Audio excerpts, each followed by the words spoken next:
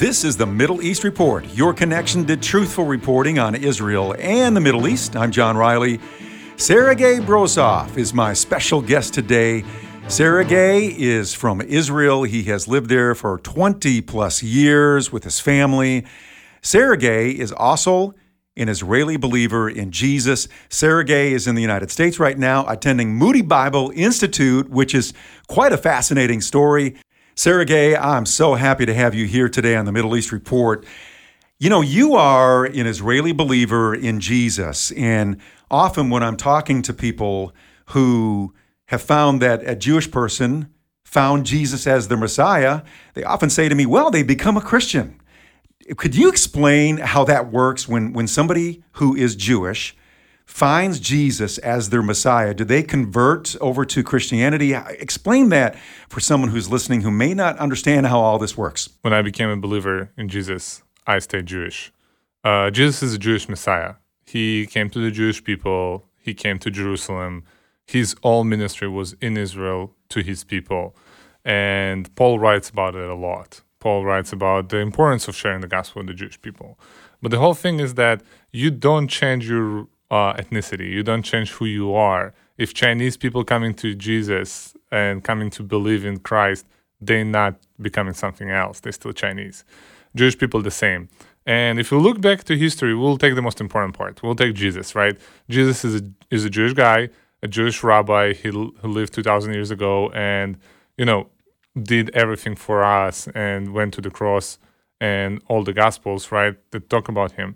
But then we have the disciples. The disciples were Jewish guys who lived in the Jewish place in Israel, never converted to anything else. They always continued to be Jewish. They always been Jewish. And then, the whole thing about converting to Christianity.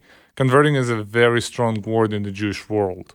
When we tell people that they're converting now, they kind of like take back the Dark Ages and they take back to the Inquisition and all of the bad things that used to happen to Jewish people around this time, and like massive conversions during the times of the Crusades, when the Crusades were here. All of these things are pretty much bad words. And when I talk to a Jewish person about Jesus, right, I try not to use the word cross, because the word cross would be kind of like a derogatory form for Jewish people. Or I would not use the word Christ, as much as that means a lot to us, and it's meant a savior, a Messiah to us. For them, Christ means immediately persecution and hate.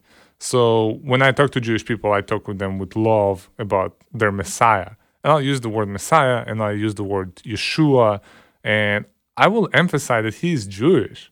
This is like the biggest way for us to share them to reach them with the gospel. It's to tell them that their own Messiah is Jewish. He came to them to save them.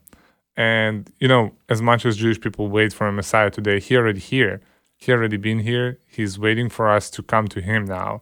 So if you're a Jewish person that listen to it, this is your way. It's a fascinating story, Seregy, that you have, and how you came to faith and now attending Moody Bible Institute and what God is doing in your life. And of course, he has led you to be a part of Chosen People Ministry. And I want to encourage you to find out more about that ministry, chosenpeople.com. But I want to encourage you to connect with Seregy. Please pray for him and his dear wife. If you want to do that, it's easy to do. Just go to Google his name, Seregy Brosov, Seregy Brosov.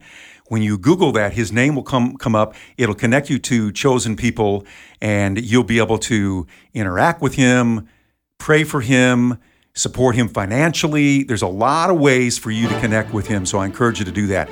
Thanks for joining us on this edition of the Middle East Report, your connection to truthful reporting on Israel and the Middle East. I'm John Riley. Podcast of this show can be found at afr.net.